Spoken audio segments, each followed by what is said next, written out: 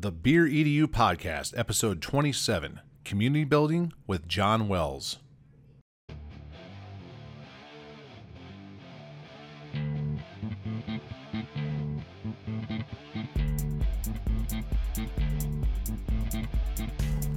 Welcome to the Beer EDU Podcast, the podcast for educators that love to learn and share ideas with fellow educators over beers, with your hosts, Kyle Anderson and Ben Dixon.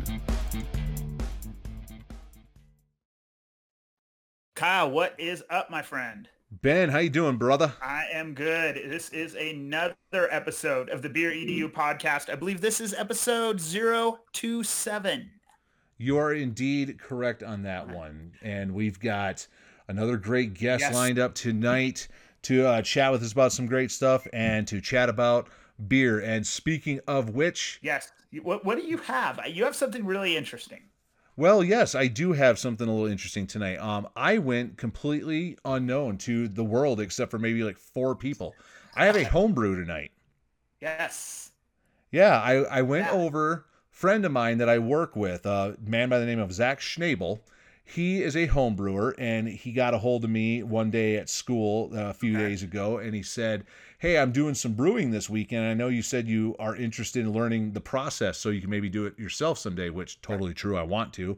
And he asked me to come over, and he's like, we'll grill some hot dogs and brew some beer. So I went over, and he was in the process. He showed me how to brew a session IPA, which was a really cool process to watch that. And then he had a pale ale brewed with rye that he had brewed previously.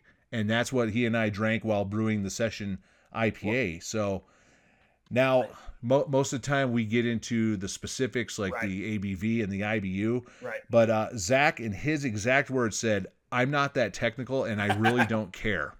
So... he doesn't have an IBU. He doesn't have an ABV. He figures he's probably in the 5 to 6 range on this one. Okay. Nothing exact, but and a pale. Ale, pale, probably. nice copper color. Nice earthiness to it from the hops that he used on it. I believe if I remember right, he said he used Simcoe hops on it. Okay.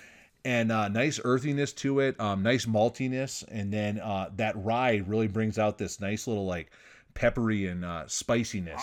Really complements the earthiness to it. So he did a really good job on it, and I'm looking forward to his session IPA because just the wort as we were brewing it smelled amazing. So I'm looking forward to when that one's ready to go here in a couple of weeks. When we were talking before we started recording, you were telling me like he had a keg, so that tells me that if he's able to keg his stuff. So yeah, he's got it's like a 5-gallon one. Something real small, some 5 gallons. He has in his fridge, and he's got a tap coming outside the door, so you don't even have to open up the fridge. And then he's got a small tank of CO2 hooked up to it, where to keep it carbonated. And then so he says he brews about every 3 months that he can he can go through that beer about every 3 months and brew. And then he and I talked about, he gave me a recipe book to look over. And the next time he brews, probably sometime in August, he wants me to pick out the recipe, what we're going to do. And then we'll brew that. And that'll be my first brew, actually. Oh, cool. And I just looking through his book right now. I know they're typically brewed earlier in the year, but I found a recipe for an Oktoberfest. Oh, good. That looked really good, Marzen style. So maybe we'll do that in August and have that ready to go for October. Oh, cool. Yeah, definitely. I mean, I'm interested to try it and see what he's got. I've never done it in a keg. I've always bottled mine. And I think that actually, in my opinion, tends to make it a lot harder. So I'd be interested to see what you get. So right on, man. And he said that he actually kegs it because it's a lot easier. Oh, yeah.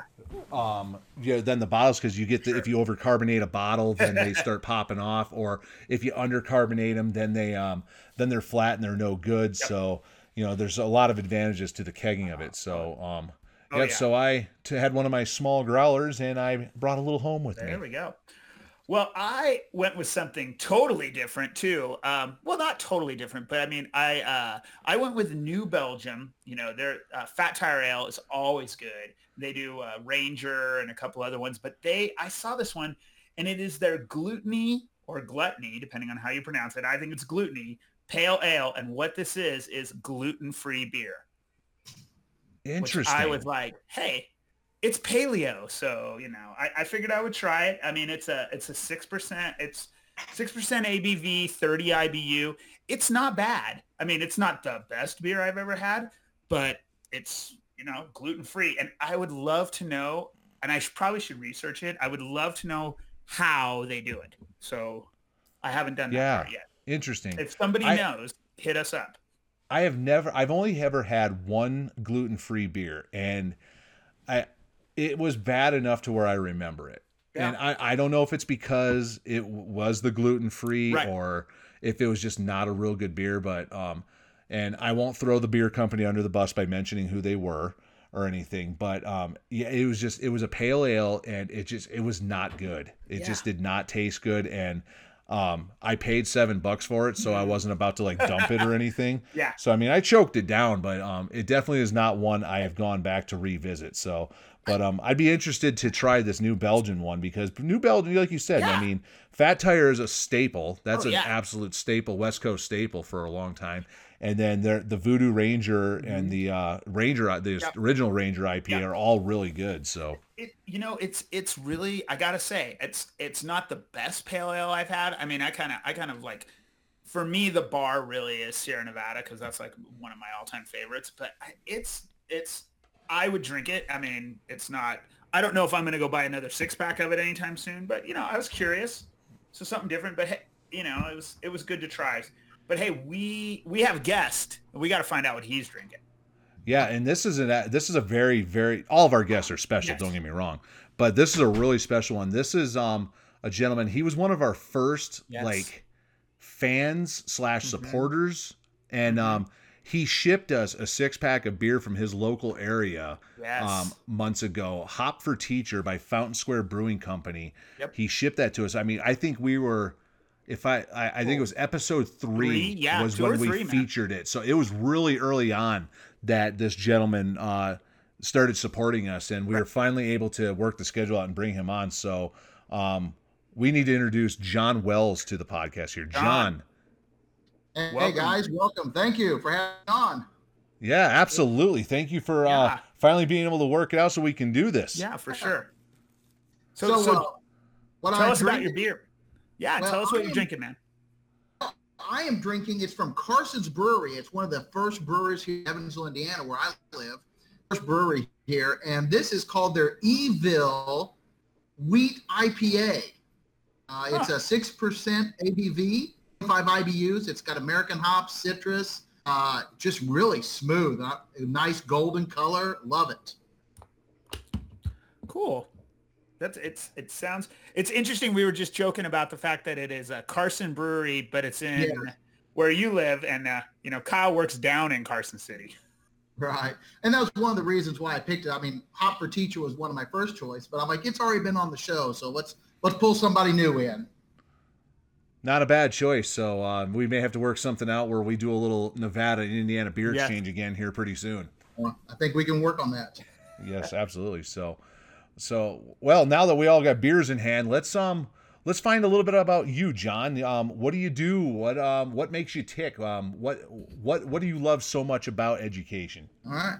Well, this is I'm finishing my 26th year teaching English language arts.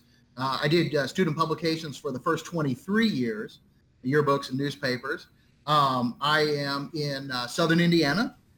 In kind of a geography lesson, I'm where Indiana, Illinois, and Kentucky meets. And if I look out my classroom and a little off to the right, I can look into Kentucky over the Ohio River. So this year, my assignment was mainstreamed inclusion ELA. Okay. I had all the sophomore and junior inclusion classes with my special ed co-teacher. And I got to say, it was a hard year, but it was probably one of the best years teaching I've had. Been great. I'm a Google certified trainer. I don't get to use that quite as much as I wish I did. I focus a lot on digital citizenship and social media and how to use that in the classroom and how to talk to students about those. And I work with the Indiana Connected Educators Conference on their planning committee and on the So We Lead Southern Indiana PD group. So got a lot of irons out there, but just trying to connect with as many teachers as I can. Cool. So you talked a little bit about co-teaching and everything and inclusion classrooms. So for people out there might not know, like what does that look like in your building? And tell us a little more about that, how that Okay. works. Yeah. In our building, and there's two teachers. I'm the gen ed teacher, and then we have I have a special ed co-teacher, and she's highly qualified in English. That's kind of what the state of Indiana calls her. So she's certified in English as well. And she and I have really gotten to the point now where we really co-teach. I'll teach part of the lesson, and she just jumps in and adds in ideas, and she takes some kids to the side, and I take some kids to the side, and sometimes I have the special ed kids, maybe she has the special ed kids. So, we really have developed a good relationship, and I think we're getting kind of there to where we are truly a co-teaching team. Cool. I think that is, I know here in my district, I mean, that is the model that we really try to use, is that inclusion piece. I know when I was a classroom teacher, my special ed teacher pushed in with me because I was one of those teachers that's like, oh, no, they don't get to leave. You got to come to me. Yes. Well, and the nice thing is that, she has, she's really grown into it, and I've really, how many teachers want to give up control in their room, right? True. And that was kind of a learning curve that I went through. But, she's really kind of like, she just jumps in. It's not like, okay, it's time for you to talk, right? She just jumps in, and we know where each other's strengths are and who can butt. So it's really been this is our 5th year doing this together, I think. It's our 5th year together, and I think this year it's just really been clicking. I have a very similar situation now. Grant, I haven't worked with my general ed teacher for 5 years. I've only been with them for this year, but it's really nice having that kind of relationship where you can just jump in whenever and just kind of bounce off of each other and do a lot of the stuff like you mentioned, pulling students off to the side, either one of you, or really truly team teaching, like a good co-teaching model always, shows, or you're directed to do it. Sometimes it's real hard to do that if you don't have a good relationship with the person, but it sounds like you got a really good relationship. It can really make that work. Taking us some time, into it, and I'm not going to say we're perfect at it quite yet. We're getting to that point now where the kids don't even really know, like, oh, she's a special ed teacher. They don't even really see that anymore, because we've really been trying to integrate each other. Like it's our class. It's not my class with her. It's our class. Yeah, I think that's the key to any co-teaching dynamic. I mean, be it like two gen ed teachers team teaching a class, or a push-in, a co-teaching situation with special education or English language learners. I mean, that's the key, is where the kids realize it doesn't matter who's teaching, it's just teaching. Right. And 75% of our kids, it's like 78% or whatever, but like the vast majority of our kids have at least a 504 plan, if not an IEP, full-blown IEP. So every kid is getting every accommodation. So it's not like we teach and then she pulls a group out to do some accommodation. I mean, they're getting all of that all the time. They don't even know that we're doing that. And that's really nice to hear that you say that, because I'm a firm believer that if an accommodation works for a specific group of kids, why can't it work for everybody? Like, for example, why would I just tell students that an accommodation is they could use, like text help or something like that on their assignment? Why can't every student do that? Or, in world history a while back, we were reading the book Night by Elie Wiesel, the story about his experience in Auschwitz. And we very easily could have said, okay, these students, you're going to read the book, I'm going to pull these students aside and I will either read to them or we'll do the audiobook version. No, we did the audiobook version for everybody, so everybody could follow along. We could pause it every now and then and discuss items together as a class versus just a handful of students. Right. So, I mean, if it works for some, why can't it work for all? Right. And we did that book in our sophomore classes this year too. And, there were a couple of our kids that, felt a lot more confident, and they're like, hey, Wells, can I go out in the hall and read? Hey, go for it. That's awesome. You want to do that? Great. Just, we're going to check back in with you to make kind of sure that you're on the same place with us, but, they didn't have to take the accommodation, if we felt that they were good enough or, able to do that, why not let them make their own path? Well, I think that's key too, is what you're both describing here is you're providing equitable access to all kids to grade level text. And I think that's really key. I mean, those days 20 years ago, and it might even be less, where kids are pulled out and they're given low level work in the hopes that somehow going slower will somehow catch them up. I mean, that's not going to work. Right. Well, and it's like, in our building, our honors classes, they're a grade ahead. And I'm like, well, yeah, but is that really an honors level? Just because you're a sophomore doing a junior text, right, does that really make you an honors? So, it kind of works both ways. That knife cuts both directions. That's true. Very true. Very true.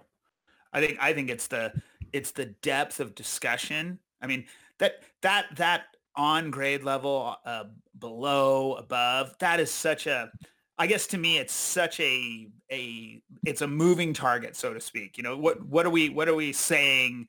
They're on grade level at what? Because you can have kids that are on grade level because they know a ton about a certain subject and they read a book and take a test, or you can have kids that are off grade level just because they have no background knowledge. Right. Excellent point. And that we see that all the time. Just because they don't understand the concept doesn't mean that they aren't able to read this work. Right. Well, the same thing if you're not interested in something much. I mean, you could be off on that. I mean, I'm a great reader, but I still remember I had a course in college where the first book we read was The Hobbit, and I just could not get into that book at all. And I completely bombed the test because I wasn't interested. But then the very next book that we read was, what was it then? It was The Importance of Being Earnest. We read the play, Importance of Being Earnest by Oscar Wilde. And I thought that thing was great. And I aced that test because I was actually interested in it. So there is part of that, where if a student's not interested, it's not that they're off grade level or anything with their reading skills. It's just, they just may not be interested in it at all. And one of the things that, my co-teacher and I, have really tried to work on is, okay, so you don't like this text. I get it. There's a lot of things that we're all going to read that you're not going to like. Whatever. Right. How many PD meetings have you been to? It's like, you could have emailed it to me. But, it's like, hey, here's why we're reading this. It's not just because it's on the list. Here's what you could get out of it, or here's how it applies to you, or here's how you might be able to use it. And that's one of the things that we have really been focusing on is here's the relevance of it. And this is why we want you to do it.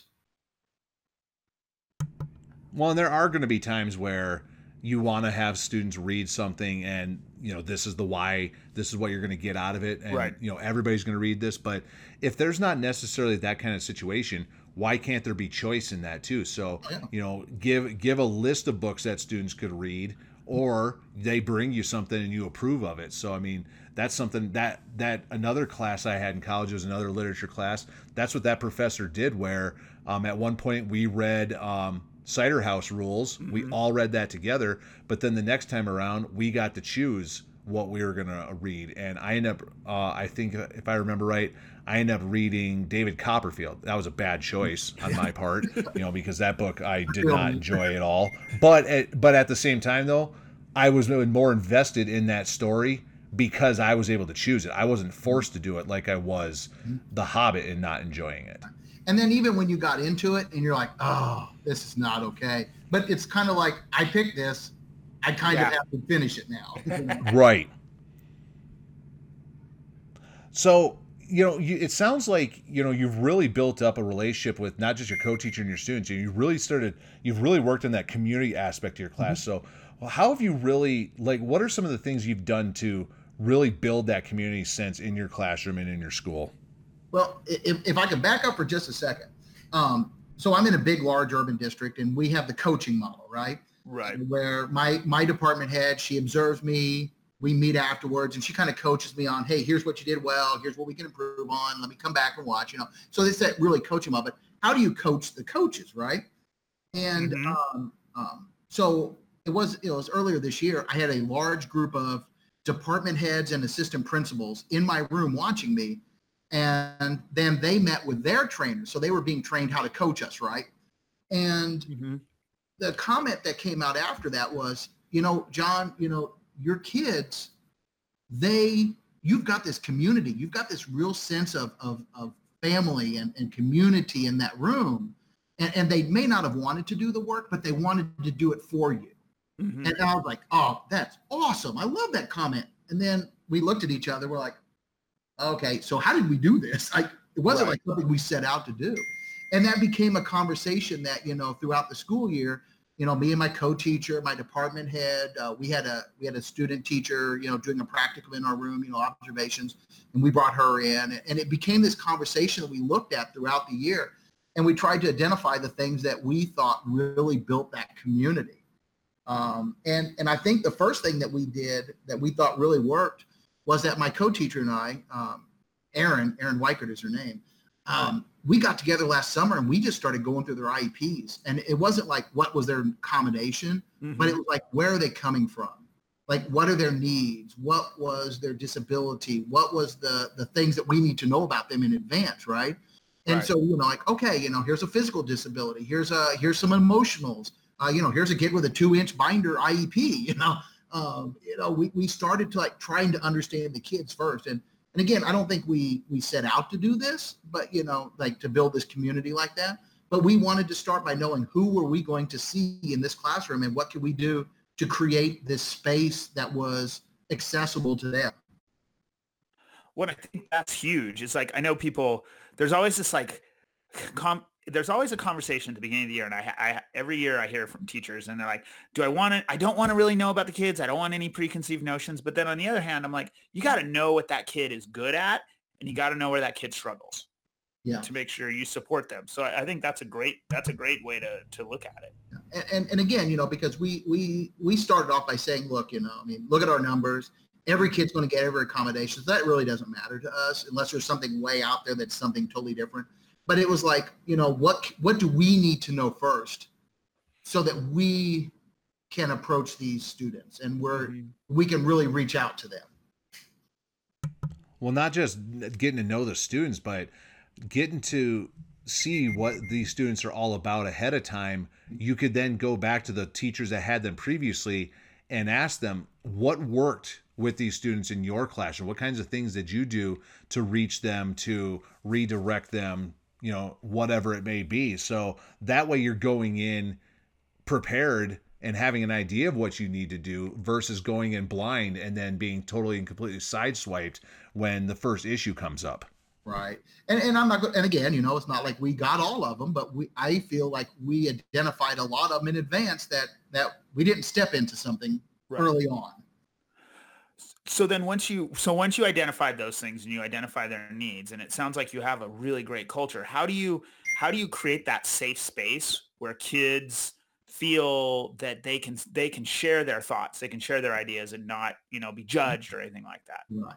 Well, and again, this was something that we talked about, and it was like, day 1, day 2, day 3, it was really about us, like who we are. Right. And, my co-teacher, Erin, she talked to them about, her boyfriend and about hiking, and she was into that stuff. And the last few years I've shared this like photo collage of all the stuff that I'm into. And it's like, here's me and my kids, and, here's me and my fountain soda. That's how I caffeinate in the morning. And, here's books that I'm reading, and I'm a NASCAR fan. So here's a picture of Kyle Busch and, movies and books, whatever. And then across the bottom was like music.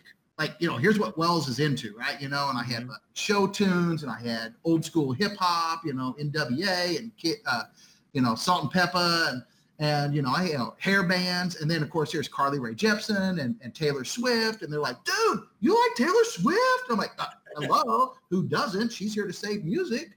And that was the conversation starter. Then the kids were like, oh, have you heard so-and-so? Or, hey, have you listened to this song? Or, hey, let me show you this. And, we created a playlist that we could use, in work time. And we had a kid who was learning to play guitar. So he videoed himself playing Guns N' Roses, Patience. And, wow. and it was just this like, and again, we didn't set off to do this, but it was like, hey, here's some common things, the things that we have in common that you can talk to us about, or that we can connect in these areas. And once we connect here, we can kind of start branching out a little bit, right?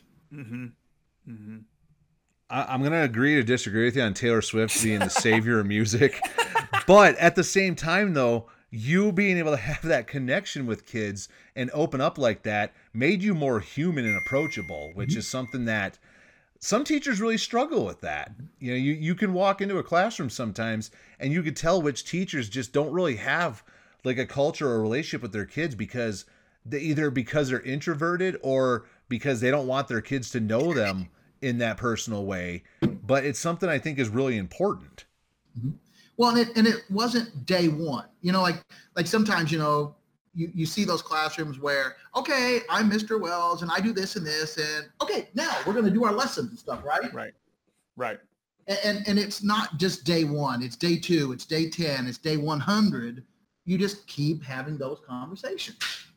Well, and I think that's key. I think what you're describing is like that idea of, I always say it's like go slow to go fast. And like you need to take like culture eats strategy for breakfast. And I mean, that saying's out there all the time. And I've talked with people about that. I'm like, if you don't have a good culture, I don't care what curriculum you have. I don't care if you have every single kid is above grade level and you've got a $2 million budget in your building. And that's not gonna move kids. That's not gonna grow kids. And I think that's exactly what you're describing is you have to take that time. Yeah. It sounds like you have. And even like once we got into the content and, we did a lot of, gradual release where I do and we do and then you do. And when they're in that you do, we're kind of floating around, desk to desk. Right. And, you're sitting with the kid and, maybe it's like when we're working on an assignment, maybe it's in the hall before class or even at lunch or whatever, hey, Wells, here's a picture of my new dog, Mm-hmm. Or hey, I saw this movie, and you let them talk for a few, 30 seconds, a minute, okay, but why don't we finish this? We could talk more about it, right? You kind of bring it around. Uh-huh. But, it's we allowed that conversation. It wasn't like this is the only time you can talk, because isn't that how we work? I mean, in our adult lives, you're in PD meeting and you're talking about, whatever state testing, and then you tell this story about what you did, and then you come back. We kind of get off track, and we let our students do that, but we have that constant conversation. We allow students to talk with us. Yeah, I've heard it said several times in different ways about needing to, address culture every day for 180 days, not just, the first day of school or whatever. The one that keeps coming to my mind right now is Brent Coley, a principal in Southern California, that, that's something that he really stresses is building that culture with his school and then his teachers in their classroom or whatever. But he's right. Everybody I've heard is right. You're absolutely right, John, about working on that every day, because it's not something that, kids aren't going to remember that on day one. And then if you just, if it's business all day, every day after that, you're going to lose kids. And then when that issue does come up, you're not going to be able to redirect around that. It's going to become a bigger issue than just a simple redirection. Well, and, and I think, and one of the things that we discovered was that, once we start allowing those conversations to happen, right, then the students feel empowered to share something about themselves. Like, okay, so Wells is like a big Swiftie and stuff, whatever. But then they start sharing about themselves. And, I had a girl, and I think I even talked about this on the NV Ed chat one time. Her dad just got out of jail. Mm-hmm. And, and I knew he was in jail. I didn't know he was out. And she just made a comment about it. I'm like, okay. And then she goes, you know what we did? He went and took me to get my nails done. Like, how would you have ever known that if you didn't have that environment where the student felt safe enough to, A, my dad was in jail, and B, to share something that was probably a pretty intimate moment for her and her dad. Like she hadn't seen him in, quite some time, and that was their first thing together. And, I mean, I'm not going to say that I cried, but I was like, oh my God, oh, that got me right there. That got the feels there, girl. But they felt safe enough to share things like that with us. Well, and not only just like, students feeling safe to share something as big as that with you, but it makes life just so much more fun and it makes going to your job every day more fun when you can have those kinds of relationships. I have a student right now that I slipped in, unknowingly, a Letterkenny, the TV show that's on Hulu right now. I slipped in a reference one day. I knew what I was doing, but I'm like, no kid's going to know this. And then all of a sudden, this kid, he says something right back in regards to that reference. And now when we greet each other every day, we greet each other like a couple of the characters on Letterkenny do. And it's absolutely hilarious. And it's something that, had I not been, comfortable enough to do that with my kids, I would have never been able to have that relationship with that student now. So now we can have conversations, not just about the content, but about one of our favorite shows. Yeah. Well, and let me give you an example here of what this looks like in our room, where I think this is like to me, again, now that we've gone back and done that postmortem and like, okay, here's where we're at and this is what's working. We were reading some nonfiction articles about sweatshops and about different viewpoints of sweatshops, right? Like we in America would like, oh, those are bad. But, in third world countries where you got nothing, a sweatshop might be, your ticket out, right? And, I'm filtering around the room and, my phone buzzes and I kind of pick it up and it's an email from a girl that's in the room across the hall or across the room from me. And she's like, hey, Wells, I can't read this. I can't read this. And I'm like, okay. So I kind of, casually work my way over and I'm like, hey, what's wrong? I got your email. What's up? And she's like, I can't read this. It's caused me too much anxiety, And I'm like, okay, what part? And it was about the part of the story or this article was about some kids that were foraging for food. They didn't have anything. Mm-hmm. And she goes, we haven't been that bad, but that's what, my family and I, there's times when we just don't have enough. And I'm like, okay, cool. Here's what we're going to do. Like, let's not read this part. Let's read the rest of it. Don't do these questions, do the rest, and think about what just happened there. The fact that, first off, she felt safe enough to say that she trusted me, not only with that information, but that I would act appropriately, right? Like, like, okay, I'm reaching out to him and I need something from him and he will react. And then it didn't become a confrontation. Like, we saved a problem in the room instead of like, hey, you didn't do these questions or suck it up, just read this, or her just not doing the work, right? Because we had that relationship, because we had that community, because we had that safe environment, we were able to work out for her something that was effective, something that still got the learning for her, but that was not going to prevent her from getting that learning. And I think what you just described is it's a snapshot of a moment in your classroom, but it is so monumental when we think about education and we think about kids who we label bad kids or kids who don't do their work. And it's like, you take the time, like, what is the reason that a student's not doing something? Because usually it's not because the kid just wants to piss you off. That's not why. No. There's a deeper reason. I think that's huge that your kids have that safe space to be like, hey, I can't do this. Here's why. Right. Help me. Right. Now, I'm not going to say it's every kid. I mean, that. Right. That's I'm not going to be so blind like, oh, hey, best thing ever. But it's when it works, and it helped her. And that's what I'm there for. That's what we want to happen. And it worked. And let's go with it. Let's do it. And let's see what we can do to keep building on that. That's awesome. And I'm sure we could sit here for hours just trading stories about situations like this, where we've made a connection with a kid, or we've learned something about a kid that you never would have known, or even like save them from a situation like, whether they're being bullied or, something horrible was going on at home or something like that. We could spend hours doing this, I think. Right. And if I can add one more layer to this, our pre-service teacher, in this conversation, she's like, hey, Wells, I get it. You got this connection with this kid, but you're also the rules guy. Like, you're always on them for dress code and backpacks and I'm probably not as hard on the cell phones as I should be, but you're the rules guy. How can you have trust with them if you're always like redirecting and correcting. And, you know, and that, again, that was another really cool conversation that we had. But, you know, we kind of came down to the fact that, you know, a good community has norms and values and expectations. You know, I expect everyone when I drive down the expressway that they're going to drive on the right side of the expressway, not the left side. You know, that's just how we are, right? And, you know, my students know, okay, it sucks that John's going to do this, but he's going to be consistent. And his co-teacher, you know, Miss Weichert, she's going to be consistent. And it's not just me, it's all of us. And, you know, and I think that helps reinforce that we care, you know, I mean, like, we're just not letting you skate by, you know, this is, you're in this with us. This isn't just us. You're here with us too. Let's do this together. Well, and there's also, you can redirect a student or you can reprimand a student. And there is a very, very big difference between the two of those.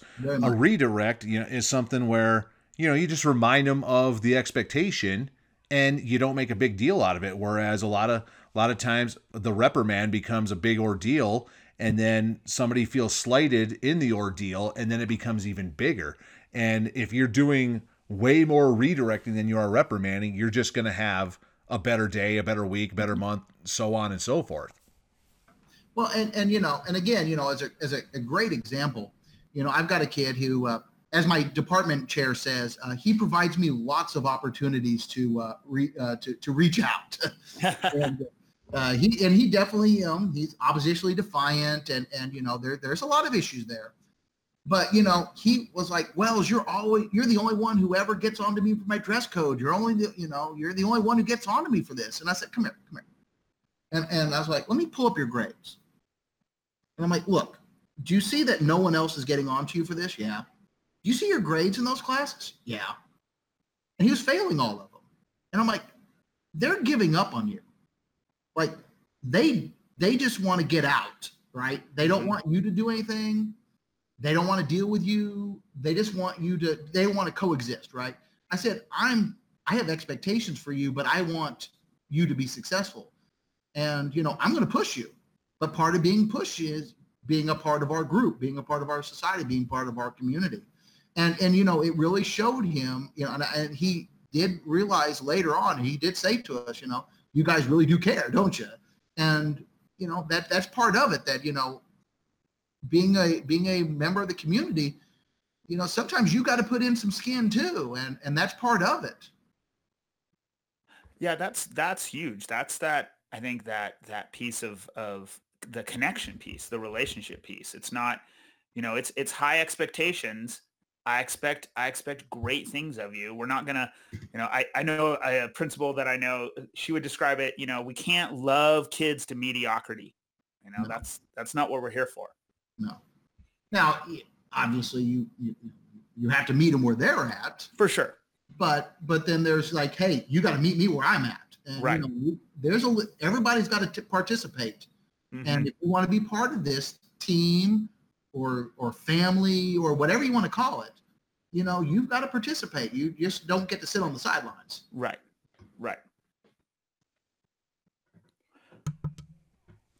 So let's walk it back a little bit again. So, I mean, you've got a great relationship with your kids, but, and you mentioned now you've been working with your co-teacher now for 5 years. So, what kind of stuff did you do to help build that relationship that really just kind of set the groundwork for the relationship you have with all the kids, if you really think about it? Yeah. You know, one of the, we actually were together for 3 years, and then we were off for 2, and then we came back. This is our second year together again. You know, I think that we're kind of, I don't know if it sounds cheesy, we kind of complement each other, right? Like, she's the feely one, I'm not, you know, she's the mom, I'm the dad, if you want us to call it that, you know. But, you know, it really took us some time to see, hey, this is what I'm into, and this is what you're into, and how do we complement each other? And I think that really those kinds of conversations, and again, you know, this is you know, it's been tough on me to let go, but it's also been tough on her to be, you know, to be that step up, right? Like a lot of those special ed co-teachers I'm only here to help when somebody isn't getting it. Mhm. And, you know, I think both of us pushing each other have really helped kind of build that sense of this is us, not you and me. It's us together. I have a guy I work with that I co-teach with, and the program that we do, it's a behavioral program where a student either they're not hacking it in the regular school day because just regular school is just not their thing, or if they were a behavior issue where kind of a three strikes you're out kind of deal, but we don't want to expel you because then now you're not getting an education. Also, my co-teacher and I for this program, we go, it's after school for an hour and a half, 4 days a week, where they come in, they do some online stuff, and it's a similar dynamic where he's more of like the bleeding heart, and I'm more of the tough love kind of guy.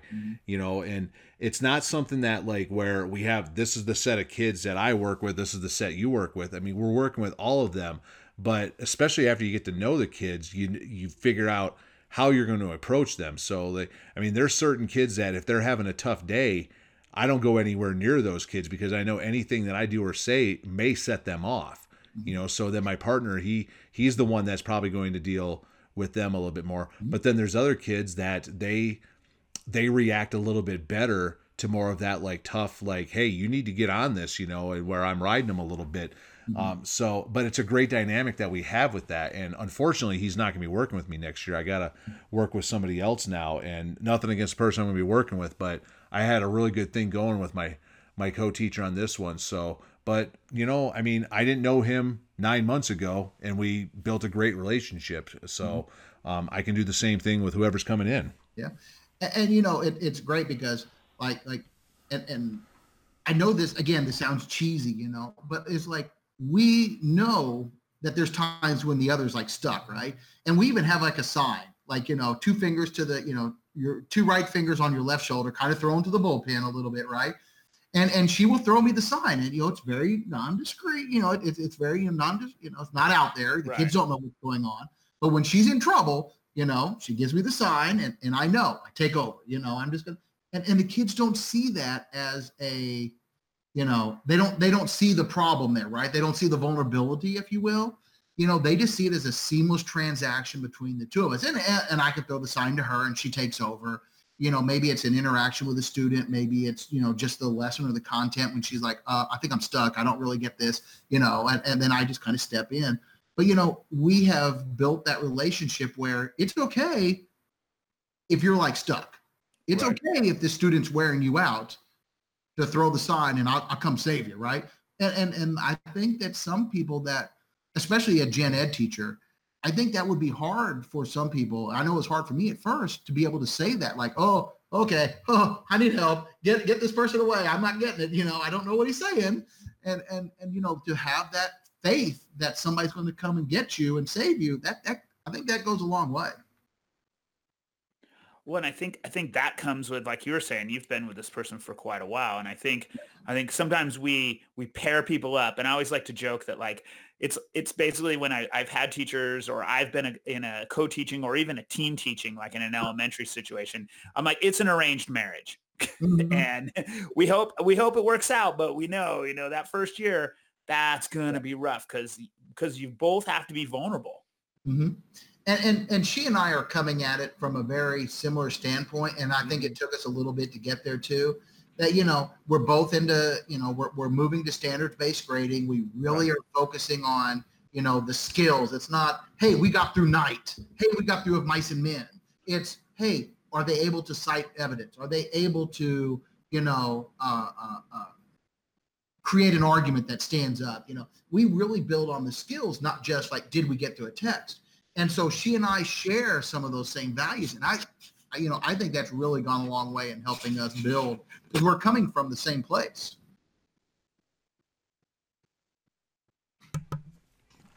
So to kind of just summarize everything, I mean, because we've gone over so many great things and you've thrown so many great nuggets our way, to kind of, if you had to summarize in one sentence or just a couple of bullet points real quick, somebody that maybe new to the profession or maybe struggles with building culture in their classroom, what is the biggest thing that you would throw their way, like one sentence?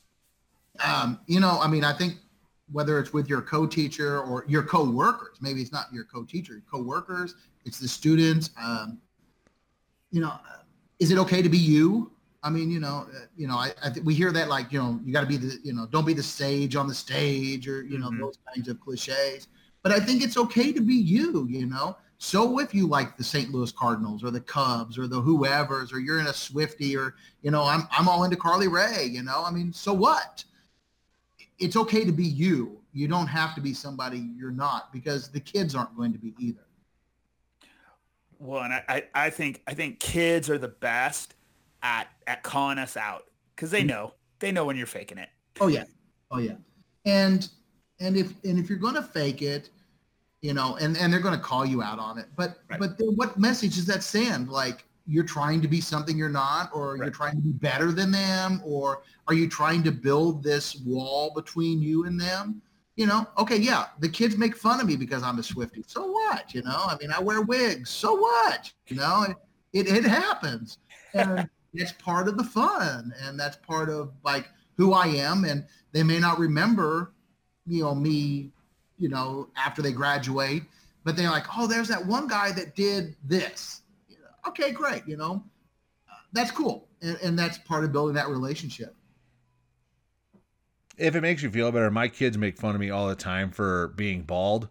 And then I just come back with, you know what? I choose to do this. I can grow the hair, but this is just way easier. So, which I'm not lying. That is the truth. I am definitely, my hairline is receding, but this is just way easier. And if I wake up late in the morning for work, I don't have to do my hair. So I'm okay with that. Yeah. Well, and then, when I put on the Joe Dirt mullet and I tell them, this is kind of a throwback to my high school days.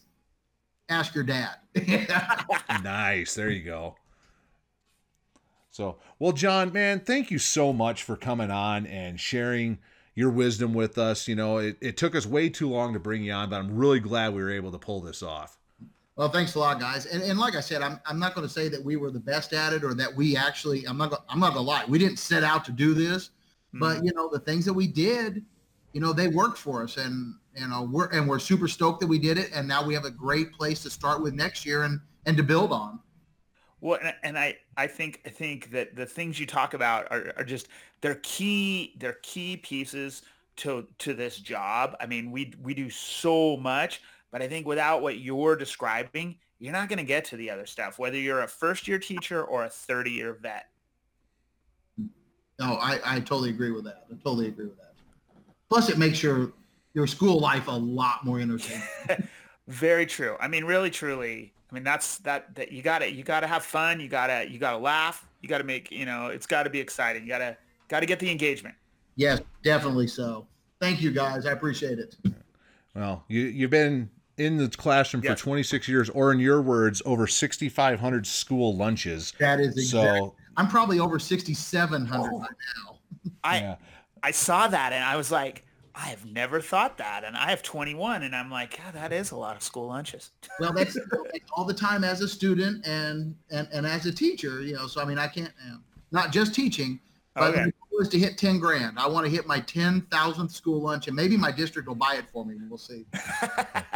It's so funny you say, you guys talking about how many school lunches behind you. I have been in, this is the end of my 14th year. I have never once had a school lunch. What? Never once. I have never once. I don't know. And at this point anymore. At this point, I am making it my goal to go my entire career without doing it until the very last day. Then I will have a school lunch. There you go. Yeah, and I don't know if it's the same, because I will date myself, but I mean, I remember the lady in the lunchroom, like the classic movie school lunch where they dish it out to you. I mean, I see kids now and it's all packaged. I'm like, well, that's no fun. Yeah, they still dish out at our school, but it ain't. That's nice. Packaging. Yeah. Now, granted, I had school lunches throughout elementary, middle, and high school, but as an educator, I have never had a school lunch. Yeah, so. I just don't get moving. I mean, I get up early in the morning, but making a leftover dinner is not my thing. Well, and I think part of it is going with you, John. You said they still dish it out. I might eat it if it was dished out versus the pack. It's always been pre-packaged, and you're like, I don't know what's in it. According to the government, they say it's healthy, but that doesn't mean it's good No, that or doesn't anything. mean that doesn't mean the dishing out is much different. Yeah, but at least I feel a little bit better about it actually being dished out. But I also grew up in a small town where the dishing out, some of it was actually homemade too. So Yeah, true. There we go. yeah, so but no, but I was gonna say though, after all those years and the years you got coming up and all those lunches, your kids are very lucky to have you. Yes, I would agree. No, thank you guys. Thank you. So Well, we would love for the listeners to share how many school lunches they've had in their day. That'd be awesome. yeah, but that also, would be good to know. Yeah, so yeah, throw that on the Beer EDU pod hashtag. Email that at beeredupodcast@gmail.com. You can tweet at us at Beer EDU pod, the Facebook page we got. Yep. John, you are also on Twitter, and where can we find you on Twitter? On Twitter, you can find me at RHSTeach. All right, so make sure that you are following him and his nuggets of wisdom, and your tweets get a little hilarious at times too. So if you need a good laugh, follow this guy. Yes. You can do a voice message on the Anchor app, and then I also saw there's been an update where you can actually go on the website on the computer and leave a message through Anchor as well. You don't have to do it through the app. So we would love to hear your voice and throw that on the episodes. Reviews in iTunes or Google Play would be awesome. Yes. And if you would like to be a guest, bit.ly/beeredu podcast, the contact and subscription info link, complete our guest form, and we would love to have you on. Yes, please hit us up. And John, John, we can't thank you enough for being on. Hey, thank you guys. I appreciate it. I've been looking forward to this all week. Right on. So I think now, Kyle, it is the segment. John, definitely stay around. We're gonna talk about beer. This is where we learn about beer. And Kyle, you've got something for us. Yes. So after having Zach's rye pale ale that he made, obviously he incorporated rye into that brew, and I just got kind of thinking a little bit, like, rye is not necessarily an ingredient you think about when it comes to beer real often. You think about it more often with bread, which yes, rye is probably my favorite kind of bread. Right up there, probably a tie with sourdough. Okay. So both of those are up there. Now, if you give me a rye sourdough, it'd be the best thing ever. So, but so you don't really think about it much with beer. But rye is something that it grows really well in bad soil. Yes. It grows really well in cold climates, and you can grow it just about all year. In fact, I remember we would plant rye in like October near where we were going to be deer hunting. Oh. So that, because it would even grow, like when the snow started coming, it would still grow. Right. And that would attract the deer. Yes. When we were hunting. So it's definitely something, it's been around for centuries. It's been used for, obviously bread, and then whiskey is something that rye is used quite a bit for, especially your Canadian whiskeys. Yes. In fact, a lot of Canadians will actually refer, instead of saying, well, you'll have a whiskey and Coke, they'll a lot of times say a rye and Coke. Yep. Yeah, so there definitely is a strain, and there's specific ones that are called rye. I would be lying if I said I have never sampled any of that. Oh, I am a fan of the rye for sure when it comes to that distilled spirit. Right. So, but beer is something that rye is used.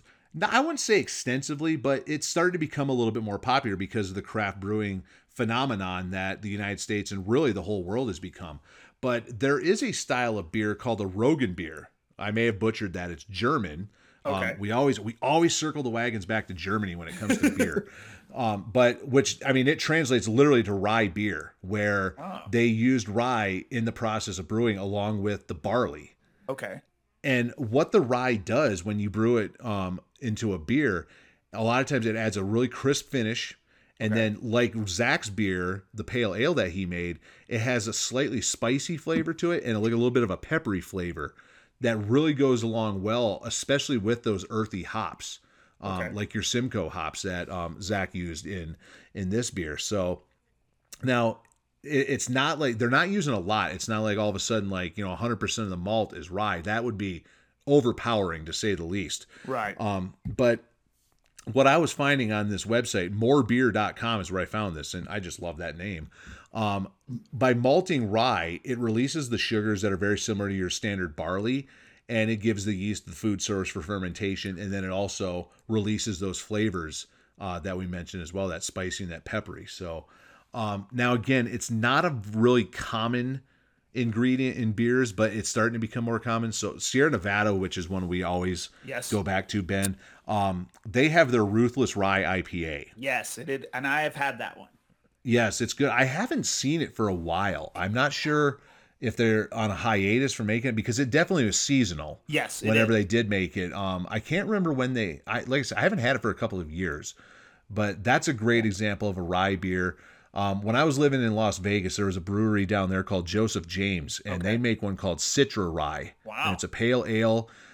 So it's all Citra hops. So you get the rye, the peppery, the spicy from the rye, and then you get the citrus from that Citra hops. And that was a nice little balance. Founders, which is one that we refer to quite often. They have one called Red's Rye IPA. Haven't had it. That one's pretty popular. I've seen that one in quite a lot of places here on the West Coast. Yes. And then I haven't had this. I know Great Lakes Brewing Company. One of the first craft beers I ever had was Great Lakes Edmund Fitzgerald Porter. Okay. And they make one, and wait for it, you're going to love this. John, the music guy in you, you're going to love this. Yes. Their beer is called Rye of the Tiger. Oh, that's awesome. That is cool. Yeah, so the Great Lakes Brewing, it's out of Cleveland. I'm not sure how far west they go, but if any listeners are willing to find some Rye of the Tiger and send it our way, I want to see the bottle art too. I think that would be amazing. Yeah, tag us if you're out there and you're listening and you can get that beer. Tag the hashtag the Beer EDU pod and take a picture of it. Yeah, definitely. So that would be that'd be really great. So, but so yeah, that's why brewers use rye in the brewing process. And like I said, I've had some, but I hadn't really thought about why people use that. So cool. For sure. Right on. Well, I think that about puts episode 27 away. Yes, we're wrapping it up, and again, we can't thank you enough, John, for being on. Hey, thank you for inviting me. So for sure. So we'll be coming at you very soon with episode 28. We've got lots of awesome guests lined up for future episodes. And I think, Ben, you and I are just going to do a little wrap-up episode here, just the two of us here pretty soon, too. Yeah, that'll be coming soon. Yeah, we definitely want to get the guests on. We don't want to keep them waiting. Yep. So, but yeah, we'll definitely be doing kind of a year-end wrap-up. And then we've got some announcements to make more of on our personal and professional levels as well. So, yep. Got some stuff to share. So, but yeah, we want to get our guests on. Cool. So, alrighty. Well, thank you all out there for listening. Until next time, may the malts and the hops be with you. Right on.